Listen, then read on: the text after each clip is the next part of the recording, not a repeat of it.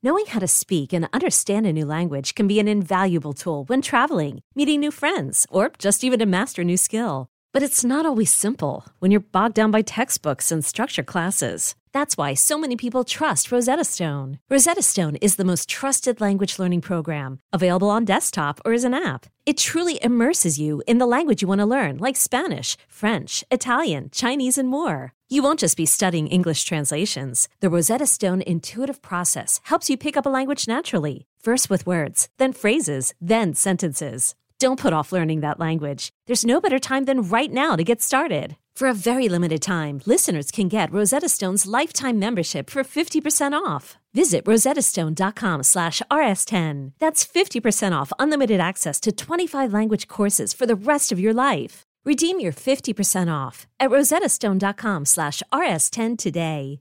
Is your child struggling with a specific subject or need help with homework? Are they asking questions that you're not sure you can fully answer? IXL Learning is an online learning program for kids. It covers math, language arts, science, and social studies. IXL is designed. This program will improve your kids' grades. Studies done in almost every state in the country. The kids who had IXL are consistently doing better. Powered by advanced algorithms, IXL gives the right help to each kid no matter the age or personality. And it doesn't have to eat up all your time. One subscription gets you everything for all the kids in your home, pre-K to 12th grade. So don't miss out. 1 in 4 students in the U.S. are learning with IXL. IXL is used in 95 of the top 100 school districts in the U.S. Make an impact on your child's learning. Get IXL now. And listeners can get an exclusive 20% off IXL membership when they sign up today at IXL.com/audio. Visit IXL.com/audio to get the most effective learning program out there at the best price. Hey folks, this is Kevin.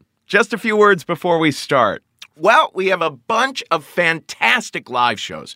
You should come see us on November 16th in Philadelphia with Janine Garofalo. That'll be at the First Person Arts Festival. And then on the 29th, we'll be at the Pit in New York City with the fabulous Ms. Lillian Devane. Finally, on November 30th, we will be at the Nerdmelt Theater in Los Angeles with the incredibly sexy Eric Andre. If you ever want to know where to find out more about our live shows, just go to risk-show.com/tour. And that is all I have to say about that. Now here's the show.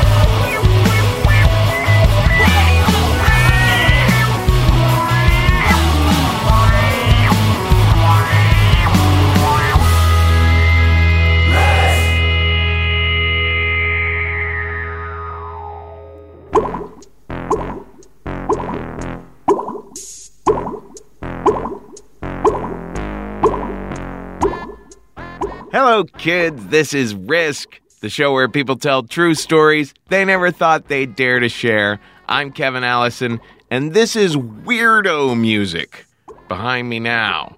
If any of you out there are thinking of directing a biopic about me one day, just go ahead and hire weirdo music for the soundtrack. I couldn't blame you. Today's episode is the second in our double feature of terror.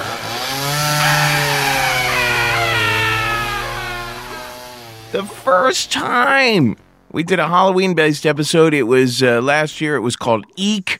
And then last week we had one called Ick. This week's we're calling Ack.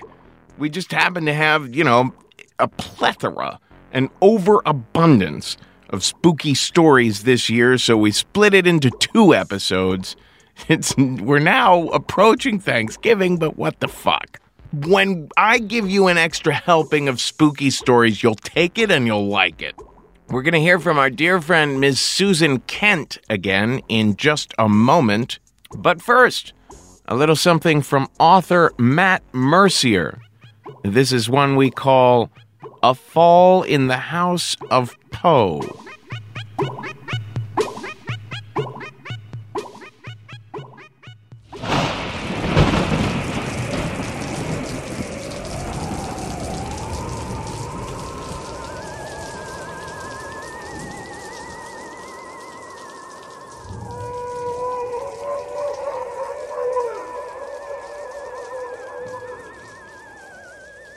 So in the fall of 2002, I had moved to New York and promptly lost both my jobs. I am sitting in Dempsey's Pub on the Bowery, where you go when you're unemployed, and I'm drowning my sorrows in a pint of Guinness, which will likely be my last until I can find a new job. I have no idea how I'm going to stay in New York. And then my friend turns to me and literally says, "Do you want free rent for the rest of your life?" "In New York?" I said. And he's like, "Yeah, New York." I said, "Well, who do I have to fuck to do that?" Like, what? He's like, "Well, you have to live in the Bronx." I said, "Okay." He's like, "Yeah, it's a basement apartment." All right, but it's a caretaking position. You get free rent.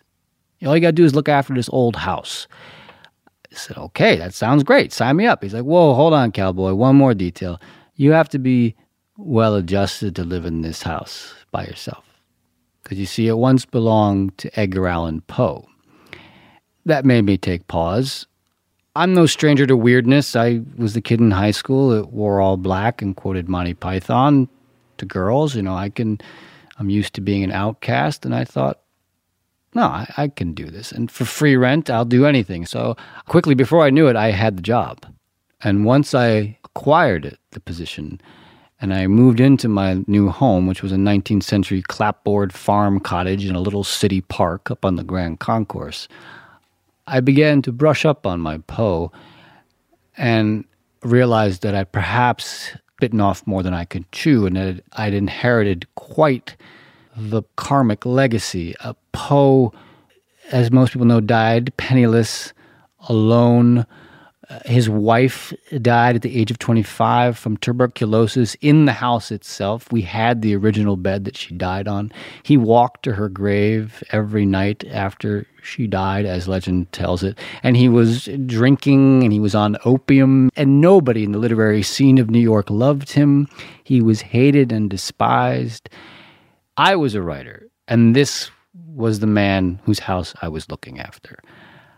Fine. I was committed to a year. I could not leave. So I'm thinking about all of this, but on top of Poe's legacy, the house itself is a magnet for eccentric behavior. I walk out of my house, Poe's house, one afternoon, and there's a giant spidery oak tree in the backyard, and I noticed there are some strings, like Blair Witch type strings hanging off the branches, and there's some like odd artifacts dangling from the ends, and I walk up to them, and there's pictures of people hanging on the ends of these strings, and I go to touch one of them, and somebody from the street goes, "Hey, don't touch that. That's Santeria voodoo. You touch that, you'll be cursed." And I was like, "Look, my life is cursed already. There's nothing you can threaten me with." Every weekend, the tourists were my only company for a long time. And I would get actors who were portraying Poe in a production, and they would rehearse their lines to the bust in the parlor. They would recite poetry. I would get PhD and grad students who would drill me on the minutia of Poe's life and get upset if I didn't know everything. I indulged people perhaps more than I should have. But one afternoon in October, early in my tenure, a gentleman shows up at my door dressed all in purple. Purple vest down to his waist, purple pants, and a purple turban wrapping his head. He looked like the leader of a cult. He was a big guy with broad shoulders and a barrel chest, and he said, "I've come all the way from L.A. to see the cottage." And I thought, of course you have. You look like you belong in Los Angeles. And he said, "I know it's getting late, but I would really love a tour of the cottage." It was 4 o'clock on a Saturday. I was about to close up, but I was like, fine, come on in. So I bring him in and give him the tour, and he's as happy as a pig in mud. He's like, "Oh, this is wonderful, Poe, Virginia. This is so romantic. I could just die. Oh, my gosh." And he's beside himself with joy, which makes me happy. I'm doing my job. But then he sits down in front of the bronze bust of Poe. He sits in the lotus position, and he tries to light a stick of incense. And I said, "Sir, this is a 19th century house. You can't light a match. Please, what are you doing?" And he looks up at me. He's like, "Do you know what today is, young man?" no, it's October 7th. I said, okay, does that have significance? And he's like, you should know, you're the docent here. October 7th is the anniversary of Poe's death. So I'm going to raise up the spirit of Poe. I said, no, you're not. That's ridiculous. You're not going to do that. I can't, no, there's no question. I'm closing up, sir. You have to leave the cottage. No, we have to do this. I'm never going to get another opportunity. I'm never going to be here. So he's insisting. And he is a big man. He could easily take me out. His hands are like fingers look like giant sausages. And he's sweating. And he's red-faced. And he's pissed. I don't know what to do. I'm not going to call the police. What am I going to say? There's an illegal seance going on in my house, in Poe's house.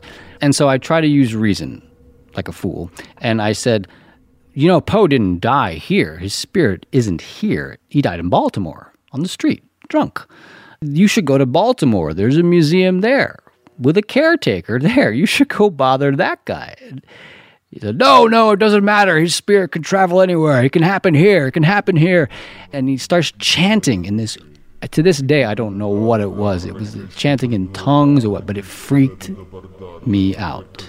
I had been living by myself for far too long, and my grip on reality was beginning to sever. And I thought, he's actually going to do this. He's going to rip the fabric of reality, and the spirit of Poe is going to come back, and he's going to be angry. And he's going to be angry at me. So I'm beside myself. I don't know what to do. I'm out of ammunition. But then the guy looks at me. He's like, it's getting dark outside. Do you think my Saab will be safe? I said, your Saab? You drove up here? He's like, yeah, I can't stand the filthy subways. I drove up here.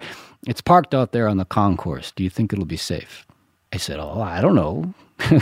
Do you have the club? It's a rough neighborhood. It's the Bronx, man. Come on. And he said, oh my God, really? Oh, I'll go check on it. I never saw a man move so fast. He jumped out of that lotus position like a transformer. He ran out the gate, and I ran after him with my padlock. And I locked up the gate, and I ran back inside to hide in my basement. I was so wound up, lying in my bed, wondering what I'm doing in this job, and I begin to hear noises in the ceiling, like a scratching noise in the ceiling. And I think, oh, this is so cliche. Now I'm hearing things, and I go and I flip the light switch that leads up the stairs, and there's a giant rat at the top of the stairs, and I scream, and I jump backwards, and the rat falls into my apartment, and I run into the shed. I grab a trash picker, and now I'm dancing with this rat. It's scurrying along the perimeter of my apartment. It finally gets in the corner, and I just nail it right in the stomach. This white pus explodes out. It's wriggling, and it's squealing, and it finally just dies. And I take it out into the rose garden, and I bury it with a trowel, just like a Poe story of some kind. And then I go back into the cottage, and now I really can't sleep, and I make a pot of coffee, and I pick up a Poe biography, and I turn to the section on his death, given the day. And nobody knows how he died for sure, but they do know that he died in Baltimore, penniless, alone in the gutter with the rats. And now I'm sitting here, a writer, alone, penniless, underground, with my own family of rats.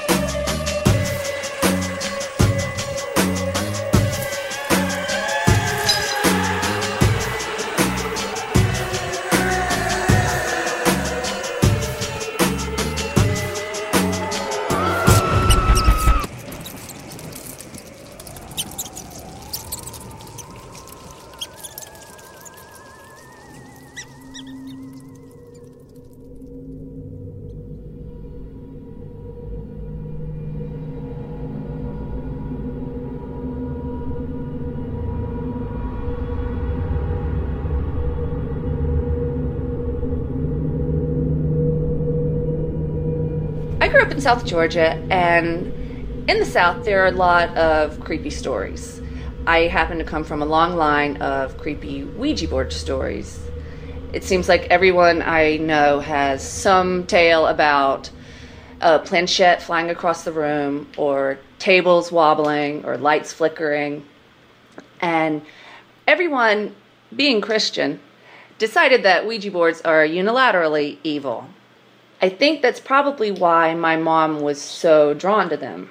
She loved spooky things. She loved telling stories about the afterlife and hearing ghost stories. She was always up for a midnight run out to the mausoleum in the middle of the woods where kids supposedly did satanic rituals, or out to Footsteps on the side of town where you parked, you turn off all your lights, make sure the car's turned off, and you wait.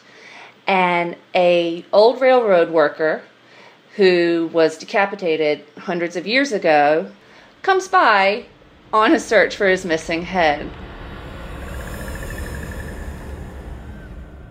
My mom, of course, had her own creepy Ouija board story. She was 21. It was December of 1966, and she and a friend were playing the game. And most people, when they play Ouija board, they start off with innocuous questions like, are there any spirits here? And then, you move on to, will I be famous one day? Or am I going to be rich? But my mom would always jump right into, when am I going to die? She asked that question on this day, and the Ouija board had an answer. December 31st, 1966, that very year. In fact, that very month. Mom followed up with, well, how is it going to happen? And the Ouija board reported that she would die in a car wreck. Well, am I going to linger, or is it going to be quick? And the Ouija board responded, DOA. Mom didn't really think a whole lot of it. She was talking about it later that night at dinner with her daddy, and he said, well, Bobby Joe, I reckon you're not going to be using the car on December 31st, 1966. But Daddy, that's New Year's Eve. I've got to go out. What are you talking about? Nope, I'm taking the car. And so Grandpa took the car that day, and he went out fishing, spent the whole day by himself, and on the drive back, he had a heart attack and crashed his car head-on into a bridge abutment. The state patrolman who found him pronounced him dead on arrival. DOA, December 31st, 1966. A few years after Grandpa died, Mom had gotten married and had me. I was probably 2 at the time, and she and her best friend Cece were playing with the Ouija board. And they were joking back and forth. Cece was not like my mom at all when it came to creepy things. She was terrified of her own shadow. She didn't want any part of any supernatural anything. And so Mom said to her that night, well, Cece, bless your heart. I swear you're going to have the hardest time if I die first, because I am going to haunt you every day of your life. And Cece replies, oh, Barbara, please don't even say that. That's just awful. I can't believe you. Why would you torture me? And once Mom realized that she was serious and was actually scared, she said, all right, listen, I'll make a deal with you. I promise that if I die first, I will not haunt you. If you will promise me that if you die first, you will haunt me. They made the pact, and they moved on. A few years after that, Cece was diagnosed with a brain tumor. And it was a very aggressive cancer, and it killed her quickly. Coincidentally, she also died on New Year's Eve in 1978. After Cece's funeral, Cece's mom gave me a crucifix that used to hang in Cece's bedroom. Cece's husband gave my mom a piece of embroidery that she had made for Cece that read, "Friends, Cece and me." And we hung the crucifix in my mom's bedroom, and the embroidery on the hallway wall where all of our family photos were. It was the summer of '87. I was about to go into my senior year of high school. I was home by myself, and I was getting ready to go out with a friend of mine. The way you got ready in my house was you got everything done in the bathroom, all your makeup, all your hair, and then you went to my mom's bedroom where the only floor-length mirror was on the top of her dresser. So in order to stand in front of it, you climbed up on the bed, and then you turned around and checked yourself out in the mirror. Well, that's where the crucifix was. This particular day, as I was climbing up on the bed, greeting the crucifix, as always, there was a name written on the wall underneath Jesus' left arm, Cece. C-E-C-E. And it was there at a 45-degree angle, and it was in this green paint, and I completely freaked out. I threw myself backwards into the dresser. I ran down the hallway towards the kitchen phone, and I dialed 3 times trying to get the numbers right before my mom finally picked up. "Creations, Flowers, and Gifts. This is Barbara." Mom, help! What am I doing? And I'm screaming, and I can't get the words out, and finally I just screamed Cece into the phone, and Mom says, "Oh my God, Susan, I thought you were being killed. We've been waiting for this for years. What's wrong with you?" Later that night, my mom comes home, and she pulls out old letters to compare the handwriting, and the Cece matches up. And then she pulls out every green pen, marker, coloring pencil, eyeliner, trying to match the same color on the wall, and she can't find anything. She questions me over and over. "Did you do this as a joke? Because this isn't funny to me. You know, this is really serious. Cece meant a lot to me, and I need to know that this is real." And I did what I could to convince her, but I wasn't really sure that she believed me. A couple weeks later, we're going to bed one night, and my mom is in her room, and I hear this screaming. And I find her in a pile clutching this painting from the wall, and she's crying hysterically, and I'm just screaming, "Mom, are you okay? What happened? What happened? What can I do? Should I call someone?" And she doesn't reply. She just holds the painting up, and she turns it around so that I can see this note that she's written on the back of it. And in her handwriting, it says, "Is it you? I hope so. I love you." And across her handwriting, in that same green ink, at that same 45-degree angle, is one word: yes.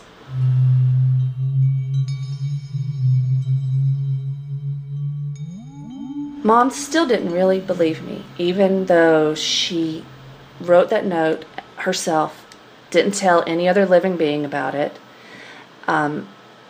She checked it herself every night, and she's the one who found it. But not long after that happened, we were all sitting in the living room one night. My sister and I were on the sofa, and my mom's across the room from us on her lazy boy, and her back is to that hallway with all of our family photos. And we're watching TV, and all of a sudden there's a crash behind my mom's head, and she just looks at me with these huge wide eyes. "Susan, what was that?" "Well, Mama, you know that embroidery thing you made for Cece? It just jumped off the wall." And then 2 years ago, my mom was on hospice care and was dying as a result of her own bout with cancer. And she was in a morphine haze for most of the 3 weeks I was home with her before she died. But one day she woke up and we were talking, and she looked up at me and she said, "Susan, you know, you can tell me the truth about Cece." And I looked down at her, and it felt so incredible to be able to say, honestly, "I promise, Mommy, I've been telling you the truth about Cece all along."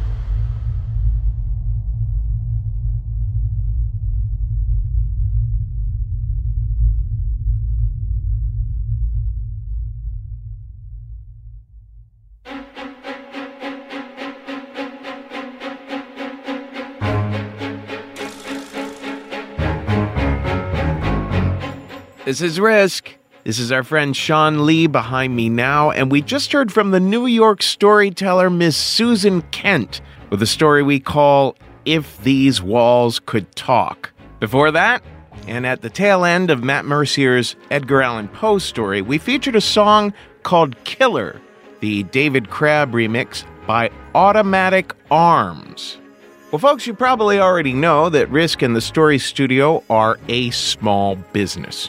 And our operations, including the mailing and shipping that we do, have been improved thanks to Stamps.com. You can too. You can buy and print official U.S. postage with your own computer and printer whenever you need it, 24/7. No more wasting time at the post office. No leasing a postage meter. More features than a meter. And Stamps.com customers receive special discounts on priority mail, express mail, and more. Stamps.com customers have already printed over $3 billion in postage. So use our promo code RISK for this special offer. It's a no-risk trial, plus a $110 bonus offer, including a digital scale and up to $55 free postage. Don't wait. Go to Stamps.com before you do anything else. Click on the microphone at the top of the homepage and type in RISK. At Stamps.com, enter RISK. The final story of our double feature of terror comes to us from my good friend, Mr. Ben Garant. You know him from Reno 911 and The State, and he's written a ton of wonderful movies. Here he is at our monthly live show at the Nerd Melt Theater in Los Angeles. This is Ben Garant with a story we call When Things Go Bump in the Night.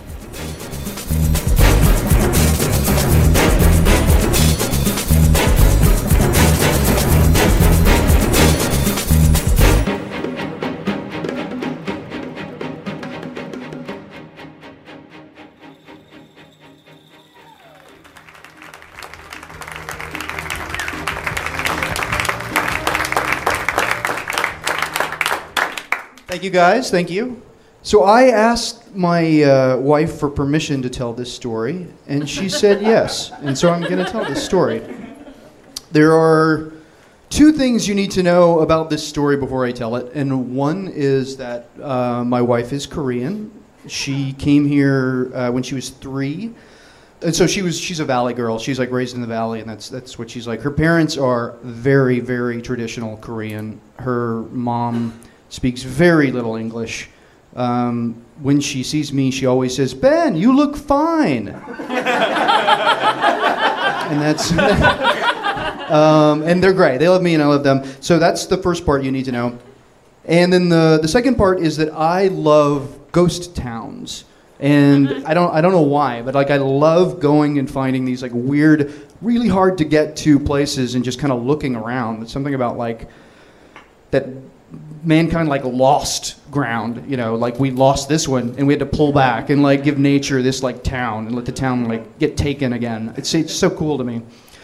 So those are the two things you need to know. So my wife and I are driving Jeepzilla, which is what she calls my vehicle, back from Yellowstone, and we're driving and we're going like over the Continental Divide.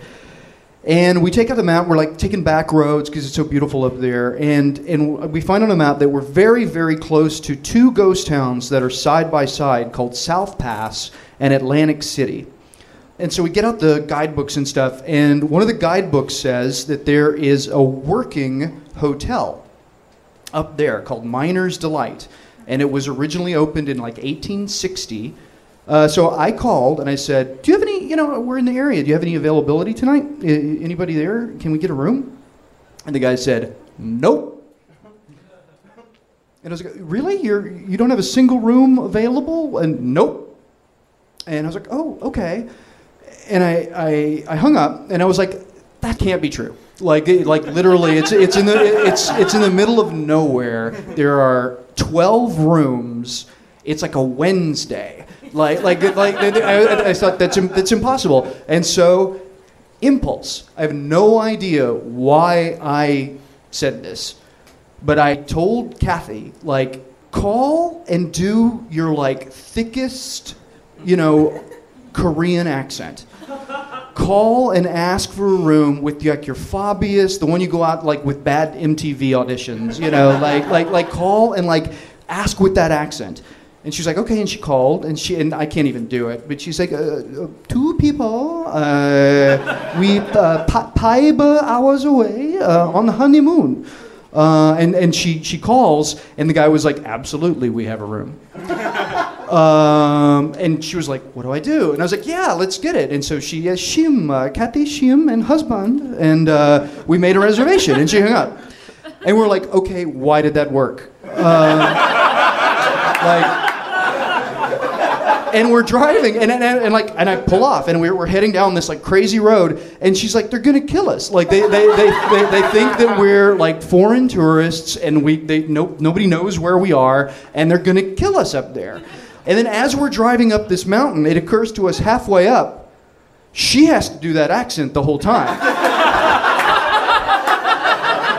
And I don't know why it didn't occur to us, but it's not like a hotel where you check in to some kid and then you go up to your, it's like you're in the middle of nowhere, and it's this couple runs this place, and we're obviously the only ones there unless there's a bunch of Koreans there,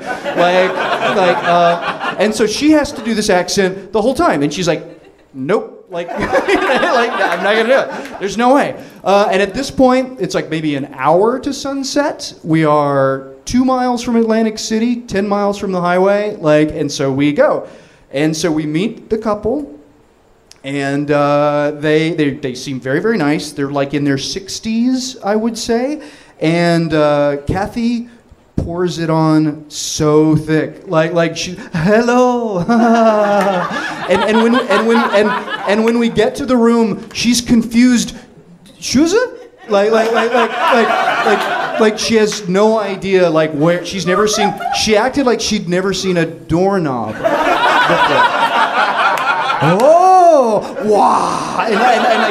And so because it's my fault that we're here, and so she's working me, and so we get to the room and we close the door, and we stay in a cabin, and the place is incredible. It's this old. It looks like Unforgiven. So it's this bar in the middle of nowhere. You walk into the bar, and there's a big bar on one wall, and there's stairs leading up to 4 rooms. So it's like an old Western, and it's real. So we're like, let's go to the steak, and we'll be quiet. We'll sit in the corner, we'll have steak, and we'll get a beer. And so we go up to this place, and we walk into the saloon. And of course, Roger and Amy are our hosts are there, of course, because there's only one place to eat in town. And there are 30 people there. They're all there's only one restaurant within 70 miles.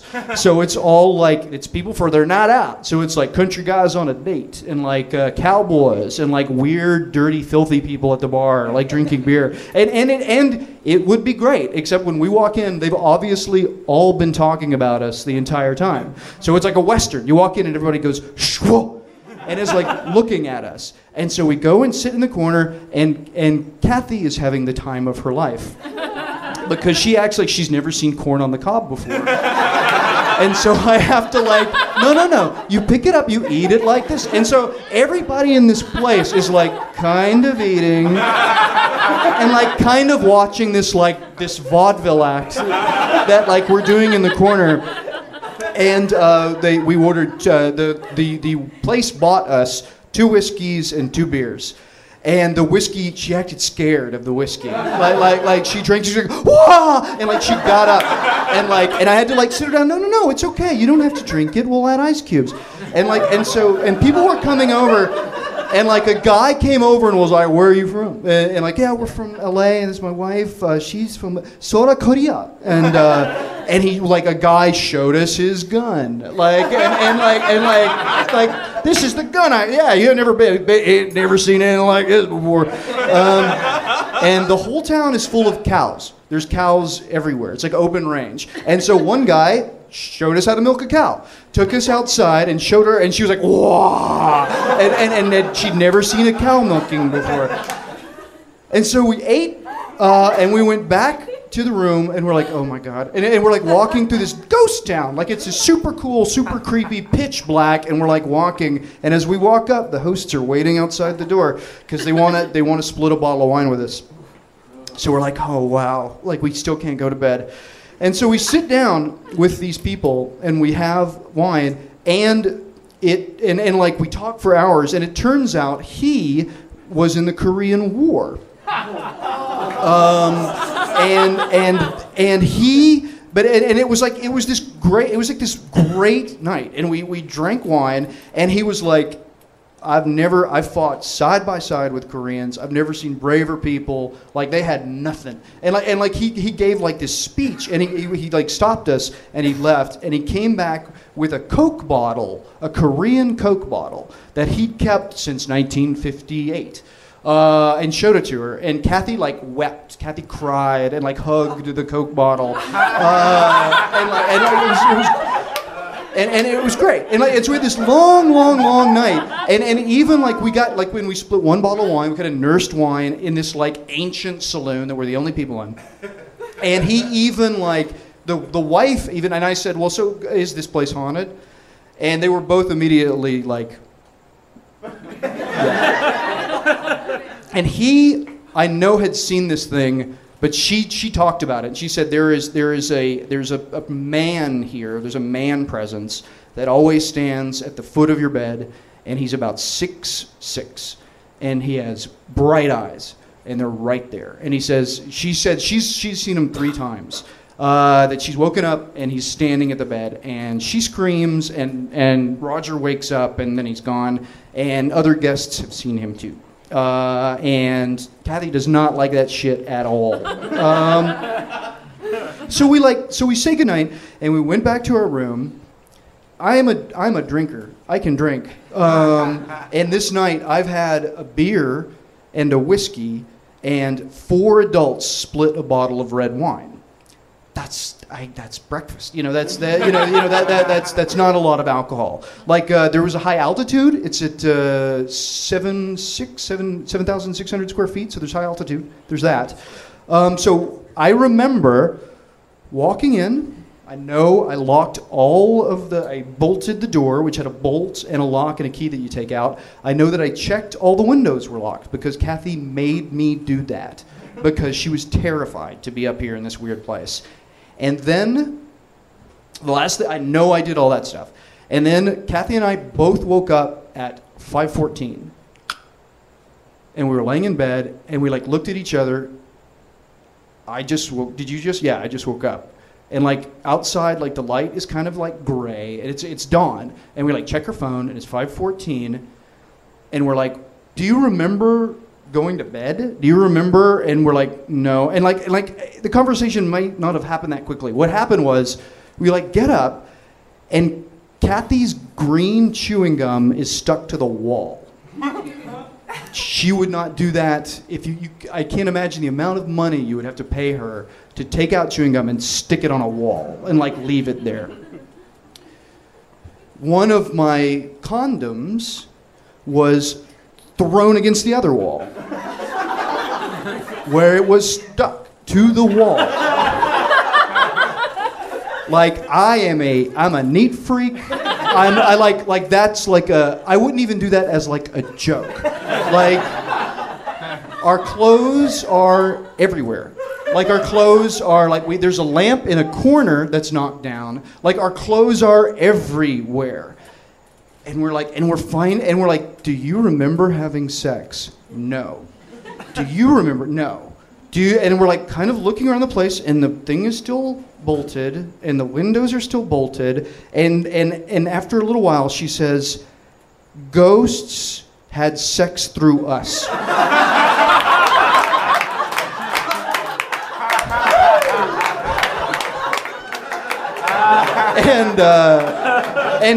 And she still thinks that. Ghosts had sex through us. Like, crazy miner has been horny since like 1880, and like some crazy like harlot got in me, and we had like crazy fucked up ghost sex. And like, and I was like, what the fuck? And so we went outside and walked around as the sun was coming up, and we're like having these conversations. And what I have never said to her, and I hope she does not listen to this podcast, but after like 30 minutes, I was thinking, did we get roofied? And I was putting it together like, well, I remember he opened the wine, and I was like trying to put it all together. Like, we opened the wine together. Like, he didn't go into another room and bring out drinks, you know, And I was like, well, why? And I was like, none of our stuff was stolen. Like, did a weird old 60-year-old man and a woman, like, in on this? And they bring people, like, and I've never said that to her because it would really, really upset her a lot. And that's what I'm thinking. But the doors are locked, everything's bolted, but it's his fucking place. There might be a fucking trapdoor if this is like what he does. So this is what's going through my head. My head is like, did we get roofied? Is this some weird fucking like horror movie and I'm like thinking it, and she's thinking that we had ghost sex, which is she's not like cool about that. She's like, she's terrified. Like, and as we're having this conversation, we walk down back, and there's Roger and Amy. They're like right there, like waiting for us for breakfast because it's a bed and breakfast. We've been talking all night about how we don't have any plans, we're just wandering, so there's no excuse of like, I got a dentist appointment, we really need to get on the road because you can't. And so we sat down and had breakfast, and they made us corn muffins and coffee, and we're pretending that she can't speak English, and we're doing this like vaudeville act where she's never seen a syrup. And she thinks we've had ghost sex, and I think, did these old guys just rape us?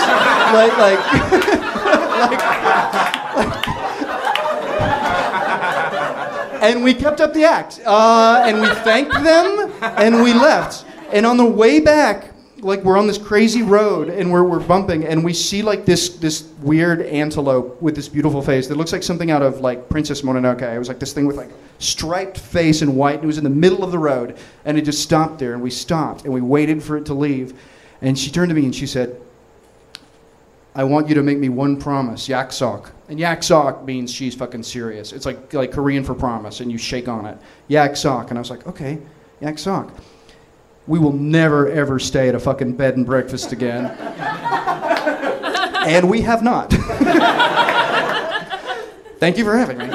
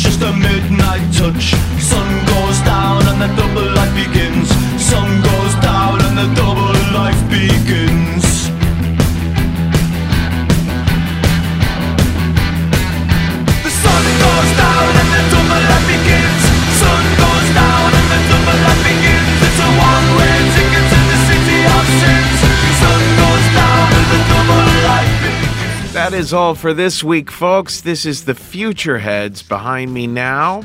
Do not forget, to comment about us on iTunes. Those comments on iTunes, they help to raise our profile. Also follow us on Facebook and Twitter at Risk Show.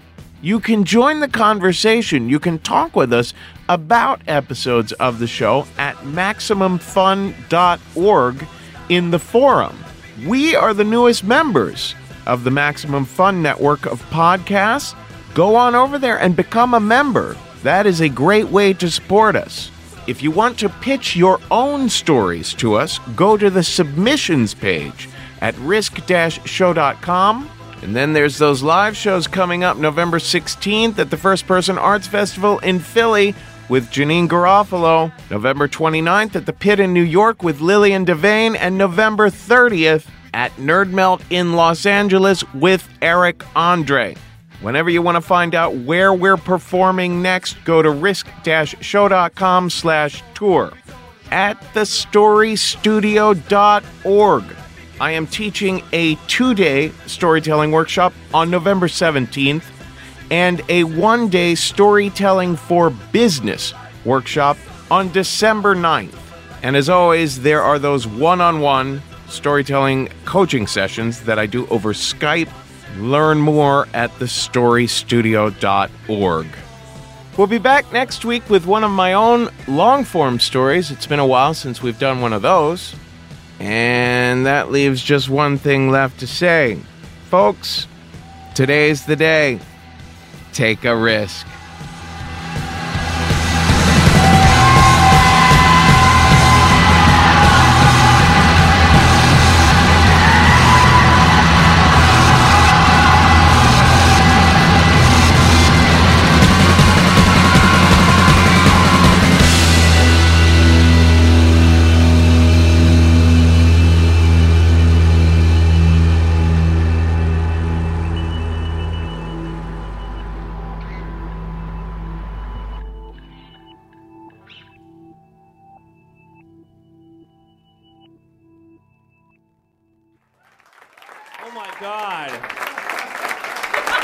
Oh my God, Emily.